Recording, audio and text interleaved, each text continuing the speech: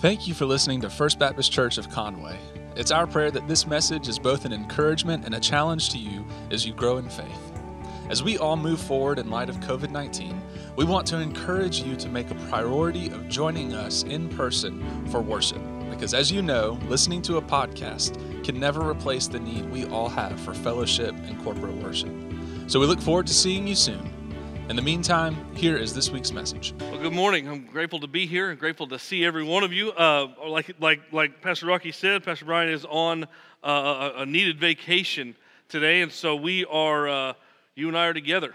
And so we're going to try to get through this, and we are still in our series called You Pick. And if you're new here this morning, You Pick was a series where we took some cards over a span of a couple of months, and we allowed you to pick the topics. We let you, whether it was a topic or a question or whatever it may be. It wasn't really a question or a topic, it was just advice. And so we have all those cards. We still have them in the office, and we have them kind of broken down into topics and things like that.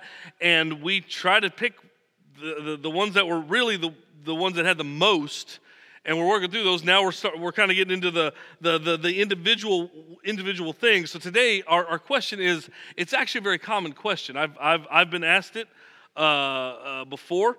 I was a stock manager at Foot Locker, and I worked with a guy who was very interested in Christianity, though he was not very interested in becoming a Christian. He liked to ask a lot of questions. He liked to talk about it, but when you started getting down to the nuts and bolts of his life, that's where it kind of stopped. And so we never got really beyond that, but he asked this question to me several times, actually, and it's a tough question. In fact, there are parts of it that are impossible. You're going to leave here today absolutely dissatisfied, because it is something that we cannot answer, especially the way the question was posed. And that was part of the issue a little bit. Let me read it to you so you can have it. It's a great question. I'm not demeaning the question in any way. It's a fantastic question. But the way it was asked is it makes it almost impossible. It says this: if God is almighty, then why does he allow people to suffer? If God is almighty, then why does he allow people to suffer? Why is life so tough? And we're here in America, man. And as tough as it can be, man, if you've never stepped out of these borders, you ought to. It's hard outside these borders, man. I've been to several countries, third world countries, spent 3 months in one, and man, you come back with a new perspective. But at the end of the day, it's universal. Suffering, whatever it may look like, for you, for me, for them, it's universal. It's a great question in that light. The problem is the question assumes that I know what God is thinking, and I don't. In fact, God says that about himself. In Isaiah chapter 55, verses 8 and 9, he says this. He said, "For my thoughts are not your thoughts, neither are your ways my ways, declares the Lord. As the heavens are higher than the earth, so are my ways higher than your ways, and my thoughts than your thoughts." So I cannot answer for you today specifically why you suffer. Specifically. Why God has chosen that, why somebody has passed away, why somebody is sick, why something continually keeps happening to you, why that happens. I cannot answer that for you, man, and I am sorry for that. I wish I could, man. I wish I could come and have all the answers on that front, because it would be very helpful for you, man. It would be helpful for me if I knew why I suffered. It would be very helpful. So I give you just the simple, I don't know. I don't know why those things happen, man. But there is hope, because you can definitely know, I think, some things about your suffering. I do. I think you can kind of get on the right path, and there have been things in my life where I have suffered, and I have come to the reason why I did that, why that happened to me. And God can take you on that journey, and I think that we can answer that question a little bit this morning. If the question was, why is there suffering, and we ended it right there, the 30,000-foot answer for that is fairly manageable, and it's this: sin. Man, that's why we struggle. That's why life is difficult. The Bible makes it very clear that every one of us sins. Every one of us. No matter how great you are, no matter how fantastic you are, no matter how moral you think you are, and whatever goes on in that way, you are a sinner. And it also says this in the Bible. I learned it this way. I grew up under the King James version of the Bible, the Old English version of the Bible, so I learned it this way. It says this in Proverbs 13:15. It says this: the way of the transgressor, sinner, is hard.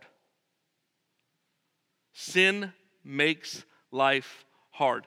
Not just your own sin, but sin in general has marred this world, has marred our thinking, has made things hard.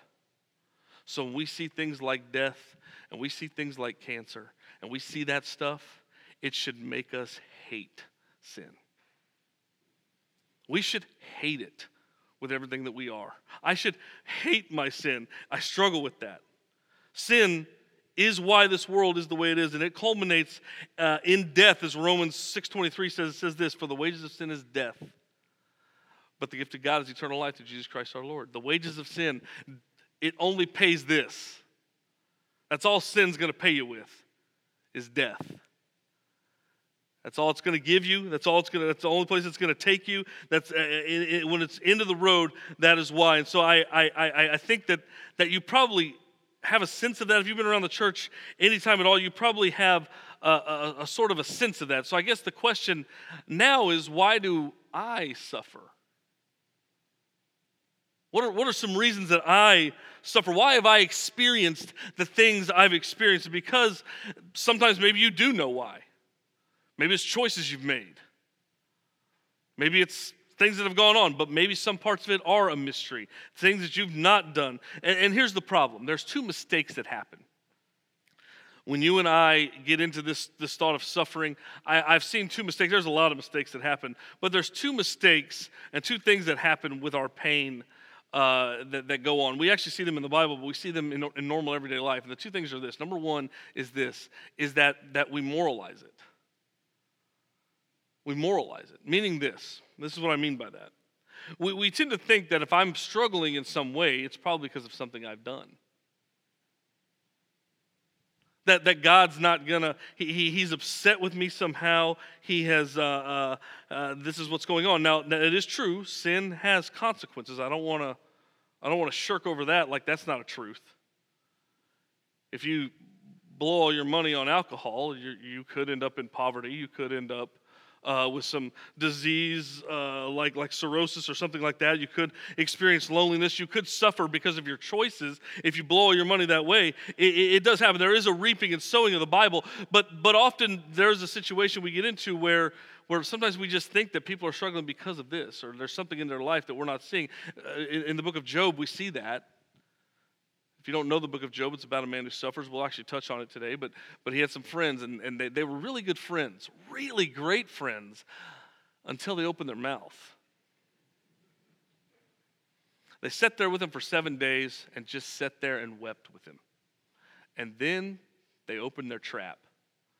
And what happened was they started waxing eloquently in their theology and explaining what he has to have going on in his life. That's hidden from them, that's causing all this suffering and calamity. When we know there was nothing in his life. So we tend to moralize it. This is the problem, man. It's a huge problem. And God is not a cosmic scorekeeper.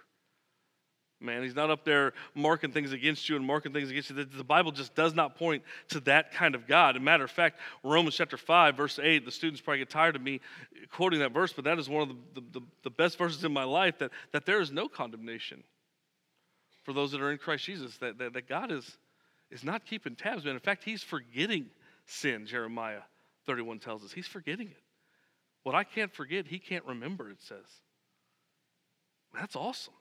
The second thing is this, we minimize it. We minimize our suffering. And man, we see this too often. We see this in our conversations with each other. If you have a loved one that maybe passed away or something, somebody may say something trite like, well, death's just a natural part of life.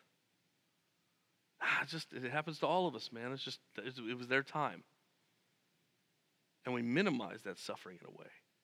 Or even worse, and you may have known these people, when you're talking about your own struggle and your own something going on in your life, the pain you're experiencing, and then somebody pops off with like what they're experiencing, and it's like they're one-upping you.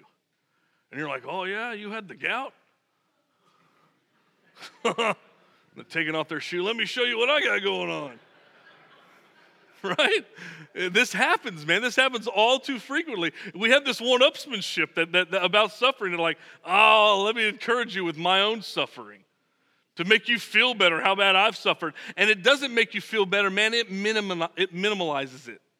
It makes it feel like it's not that significant when it is, at least to you. And that needs to be validated. This happens all too often. And so we're going to look at this today in a healthy way. Those are some negative ways that things happen. And I think the scriptures point to very healthy things that happen. Now, I'm not going to say they're easy, but they are a way that perhaps we can wrap our minds around suffering this morning.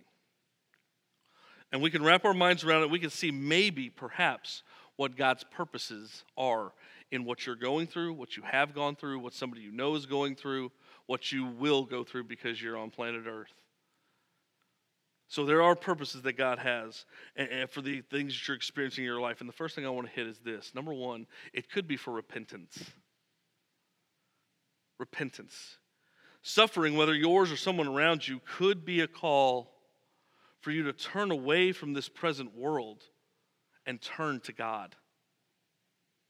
That could be exactly what's going on. Jesus is confronted in the book of Luke with people who they want some answers, and they're always trying to kind of trap Jesus a little bit, and they bring up this topic of suffering, actually, and his response is very telling. In Luke chapter 13, verse 1, it says this. In Luke, I'll get on here. It says this. Maybe I didn't have, I'm sorry, it might have been my fault on that. It says this. Now there were some present at the time who told Jesus about the Galileans whose blood Pilate had mixed with their sacrifices. So they've heard news that Pilate has killed people. Shocker.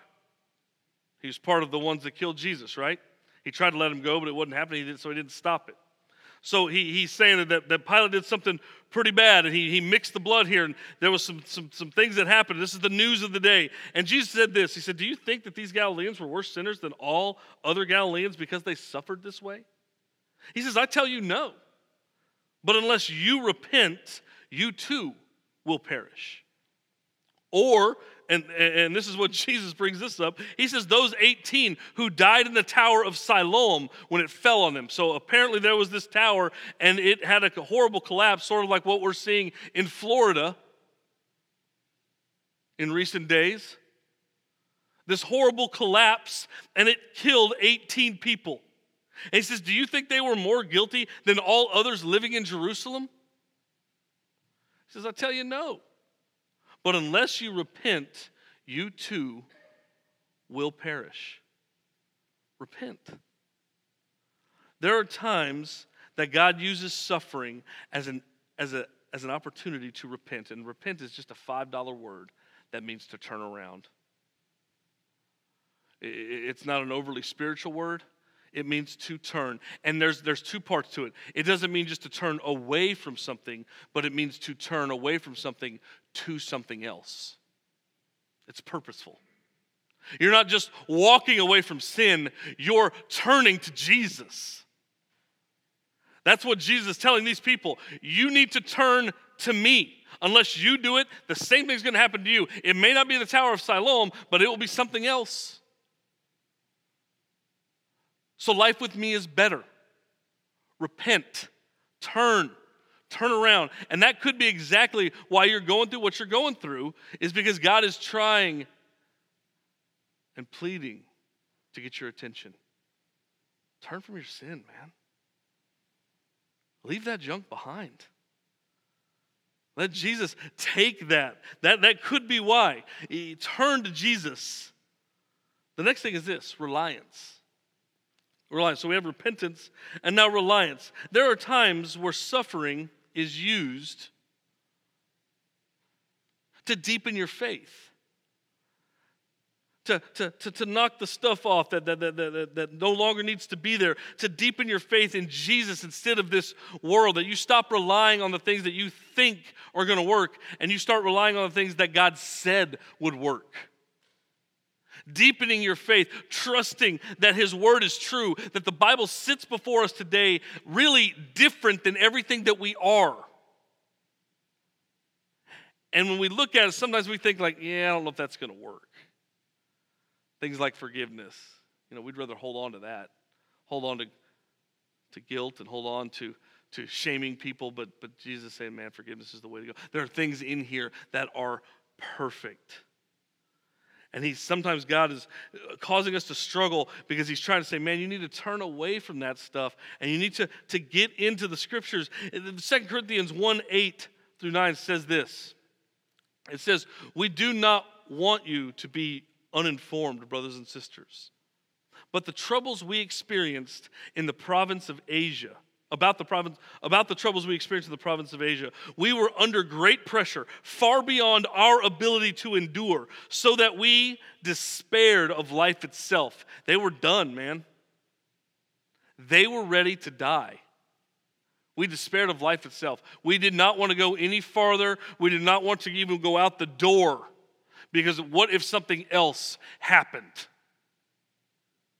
That's what Paul's saying. He says, indeed, we felt we had received the sentence of death. But this happened that we might not rely on ourselves, but on God, who raises from the dead. I like that he attached that to the back of that sentence. He didn't just say, rely on God. He says, God who raises from the dead. Because you and I, that's a pretty incomplete thing for us, right? Like, once somebody dies, we are like, it stops there for us. And He wants you to know, no, man, God can raise from the dead. He is that powerful. He is that God who can do those things. So if He can bring life back to that which no longer has life, then what is it to turn your circumstance around? What is that? That's easy. That's what Paul is resting in. That if God can do something like that, then He can totally turn our circumstances around. We get into trials or we get into pain because God is helping and really pleading with us to look another direction, namely up. You may be going through what you're going through so that you will rely on God. That you will rely on Him instead of yourself, because obviously yourself's not helping out. Rely on God. Third thing, righteousness. They're all ours. Isn't that special? Repentance, reliance, righteousness. It says this. Sometimes we go through what we're going through because God is bringing us back into a right relationship with Him. The first one we were talking about had to do with those who are without. Now we are talking about those who are Christians but have let their lives get out of whack. Easy to do, right? Super easy to do. Sometimes He's trying to bring you back into a relationship with Him. Hebrews chapter 12 has a lot to say about this. I'm going to read you a few verses from it. I'll start in verse 6, and I'm going to read verse 6 and 10 and 11. He says this, because the Lord disciplines the one He loves, and He chastens everyone He accepts as His son. We discipline those that we love, right? Like I make it my business to discipline my children, not because I hate them, because I don't like to do it, right? Last thing I want to get into a fight is in a fight with a little version of myself, right? No, I do it because I love them, man. I want them to choose right. I want them to be right in this thing. And this is exactly how God looks at us. The Lord disciplines the one He loves, and He chastens everyone He accepts as His son. And it says this, verse 10, they disciplined us for a little while as they thought best, and God disciplines us for our good, in order that we may share in His holiness. No discipline seems pleasant at the time, but painful. Later on, however, it produces a harvest of righteousness and peace for those who have been trained by it. It produces a harvest of righteousness and peace for those who have been trained by it. One comforting thing in a Christian's life, I hate to tell you, is trials. because it means God's working. It could absolutely mean God's working. If I've allowed my life to drift, it could happen. I can honestly tell you, I have experienced this. I went through a season of my life, and Kayla can attest to it, that I had something going on, and I don't know what was going on. It was all kinds of stuff that had to do with some struggles, and then also some sleeplessness. And she'll tell you right now that like sleeplessness is not a problem for Gary. Like if I stood here long enough, still enough, I'd fall asleep right here, no problem. Some of y'all know that right now. I can see it. Anyway.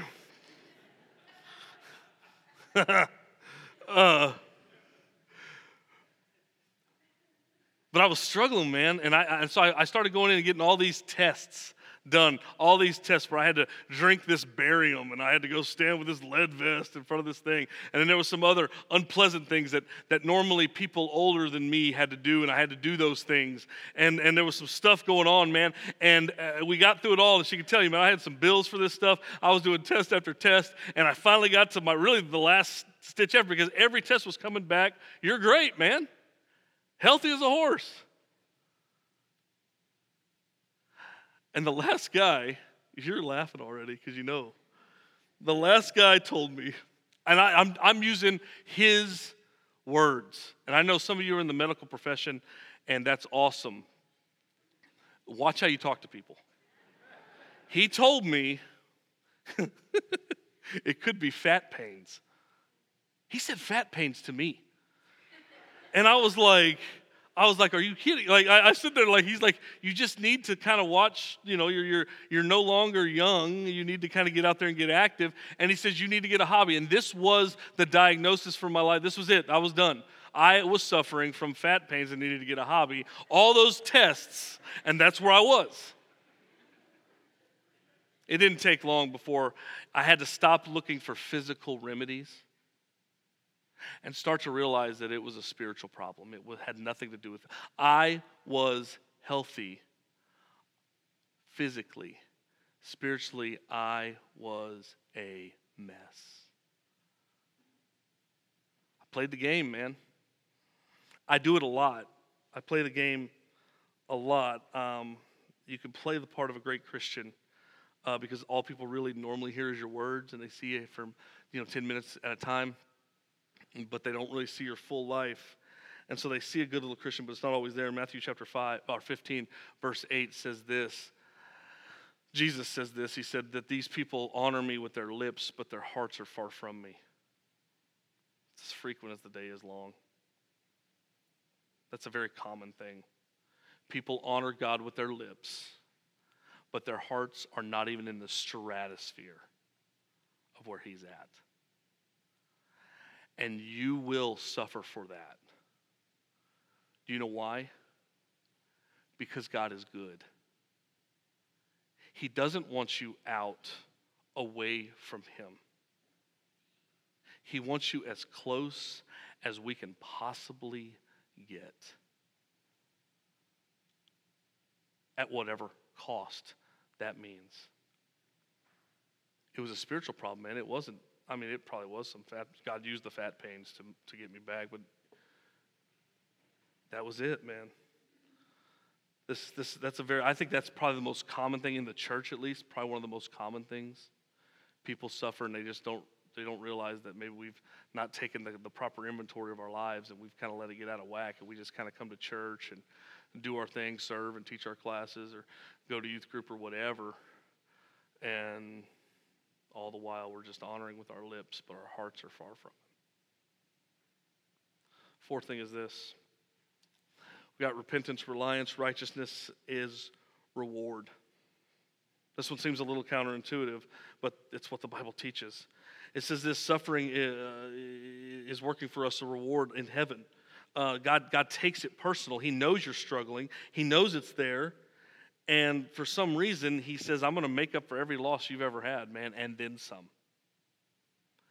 There is something about our struggle that makes heaven sweeter. It makes heaven better. It makes those days, maybe that's a grace in and of itself that I'm not, that I'm ready when the time comes. At times. 2 Corinthians chapter 4, verse 17 says this, for our light momentary troubles. He's not being rude there. He's saying that in the light of God and eternity, he calls them light momentary troubles, are achieving for us an eternal glory that far outweighs them all. Man, I know some of you have dealt with stuff that I hope I don't deal with, quite honestly. But Paul is telling us, man, that it is light and it is momentary because, man, all eternity sits before us. And we will know God's goodness exceedingly more than we know it now. There is a reward waiting for us on the other side, and we need to know that. And it matters how we suffer. I think it matters now, too, though. I think we can suffer properly, if not even for our own sake, for the sake of others. Recently, I don't really watch this show, but I did see it on social media somewhere where on America's Got Talent, there was a young woman, probably about 30, I guess, and they brought her up to sing, or she came up to sing. Her name was Jane Marchevsky, but she went by the stage name of Nightbird. And she sung this song called It's Okay, and it became, 2 days later, the top song on iTunes, which that's a big deal. It became the top song on iTunes, and that means people are buying it. And so that's a good thing. But what we found out was that the backdrop of this song was that she has cancer. And she's most likely, if God doesn't intervene, she's not going to make it. She had cancer. She kind of got out of, went into remission. She had breast cancer, went into remission. But then all of a sudden it's back and it's everywhere. Spine, liver. Doesn't look good for her. But even though her prognosis is terrible, her outlook is phenomenal.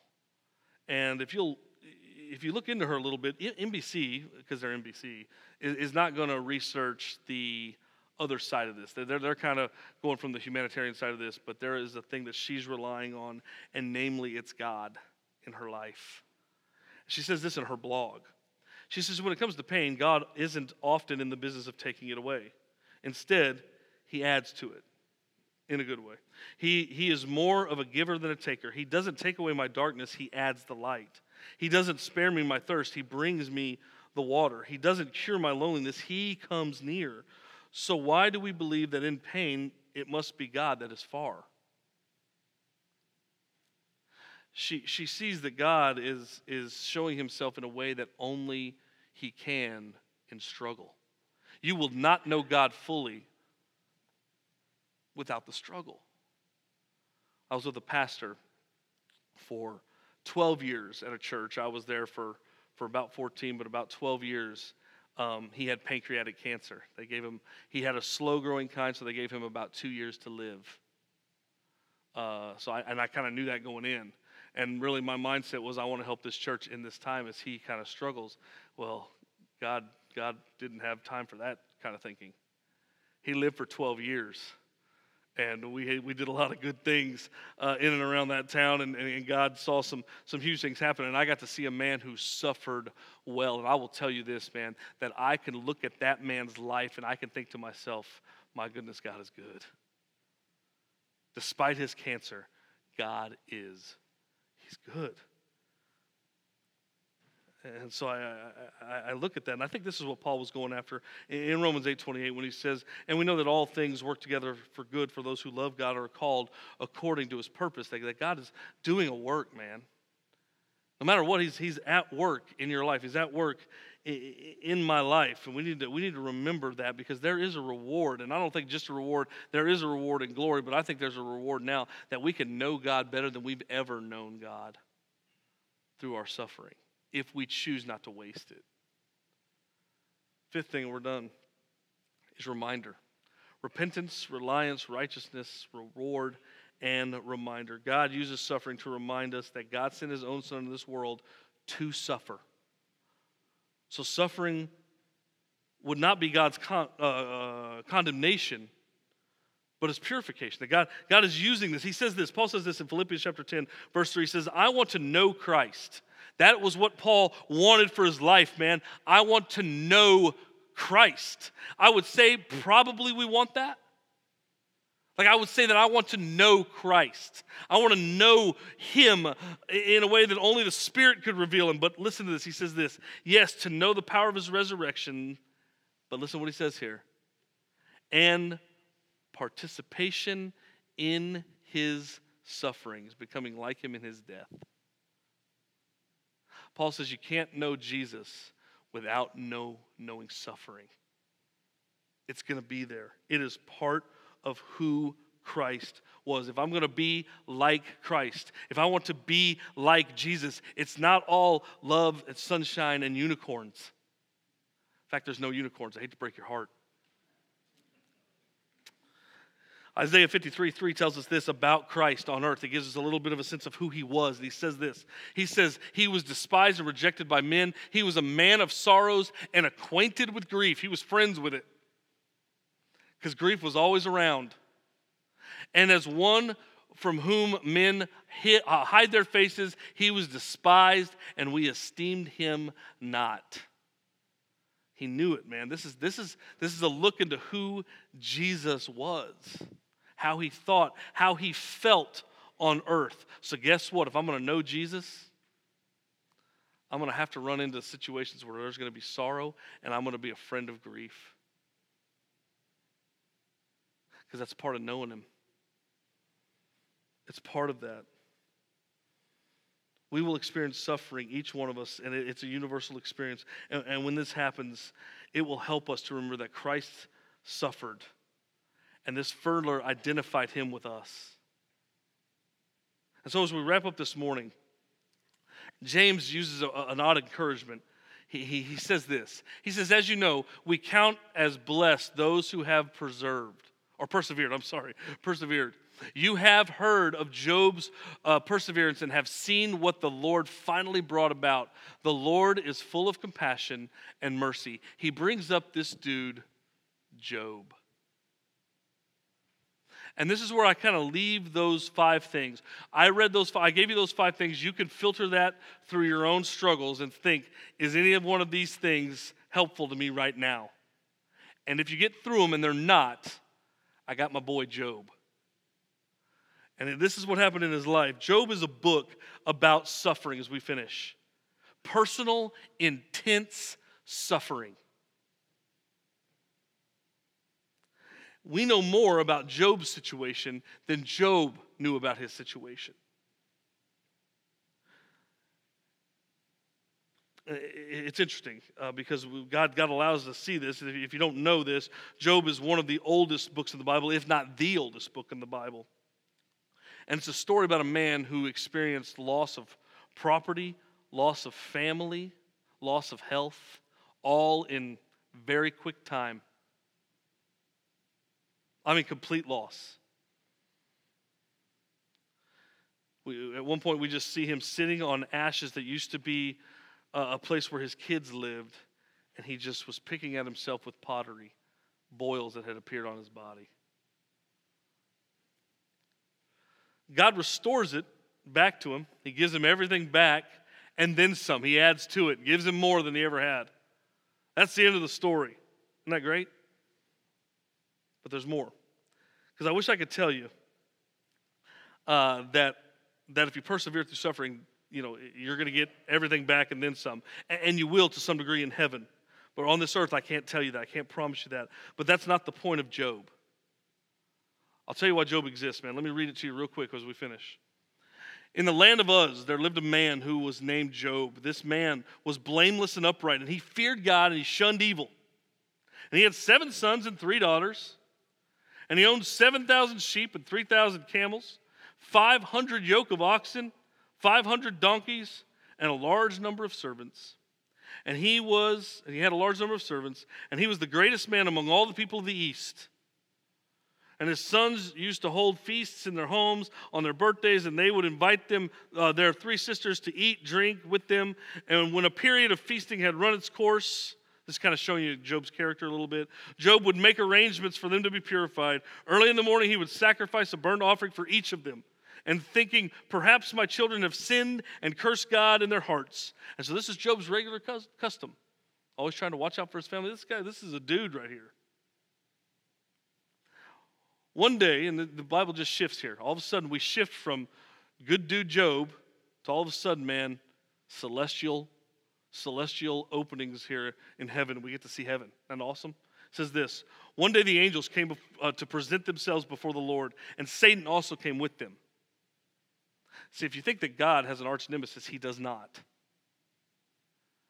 You were sorely mistaken. Satan came with them. And the Lord said to Satan, where have you come from? And Satan answered the Lord, he says, from roaming throughout the earth, going back and forth on it. And the Lord said to Satan, have you considered my servant Job? There is no one like him on the earth. He is blameless and upright, a man who fears God and shuns evil. Does Job fear God for nothing? Satan replied. Have you not put a hedge around him and his household and everything that he has? You have blessed the work of his hands so that his flocks, his herds are spread throughout the land. But now stretch out your hand and strike everything he has, and surely he will curse you to your face. And the Lord said to Satan, very well then, everything he has is in your power, but do not lay a finger on the man. Then Satan went out from the presence of the Lord. Then that happened. All this stuff happened to Job. But did you see it? This is what Job didn't see. This is what the text tells us, but Job didn't know. That a challenge went out in the halls of heaven. And Satan said this: he only loves you because you hook him up. He only loves you because of the stuff you give him. If you take all that away, they only love you because of that. You're a joke. And God said, then go for it and see. And now we shift from struggle and suffering not being about any of those 5 things that we talked about, but now all of a sudden the chief thing of suffering is worship. And perhaps what you're going through this morning and have gone through in your life has little to do with you. But it has to do with a challenge that has gone out in the halls of heaven. And God has said, have you considered my servant Gary? And Satan has said, dude, he only likes you because you hook him up like a tow truck. He only likes you because you've just kind of kept him safe in his little bubble. But you pop that bubble and he'll hate you for it. And God said, go ahead. And the battle for worship has begun. And maybe your only reason you're suffering right now is so that you will worship God in a way that you could not have worshiped him before. In a way that Job absolutely did. Look at Job chapter 1, verse 20 says this: at this time, after all this stuff happened to Job, Job got up, tore his robes, shaved his head, and then he fell on the ground in worship. And said, naked I came from my mother's womb, and naked I will depart. The Lord gave, and the Lord has taken away. May the name of the Lord be praised. And in all this, Job did not sin by charging God with wrongdoing. Maybe, I don't know, but maybe you're going through what you're going through because worship's on the line. And so I would challenge you this morning to raise your hands and to worship in a way that only a suffering person can, knowing that God is good.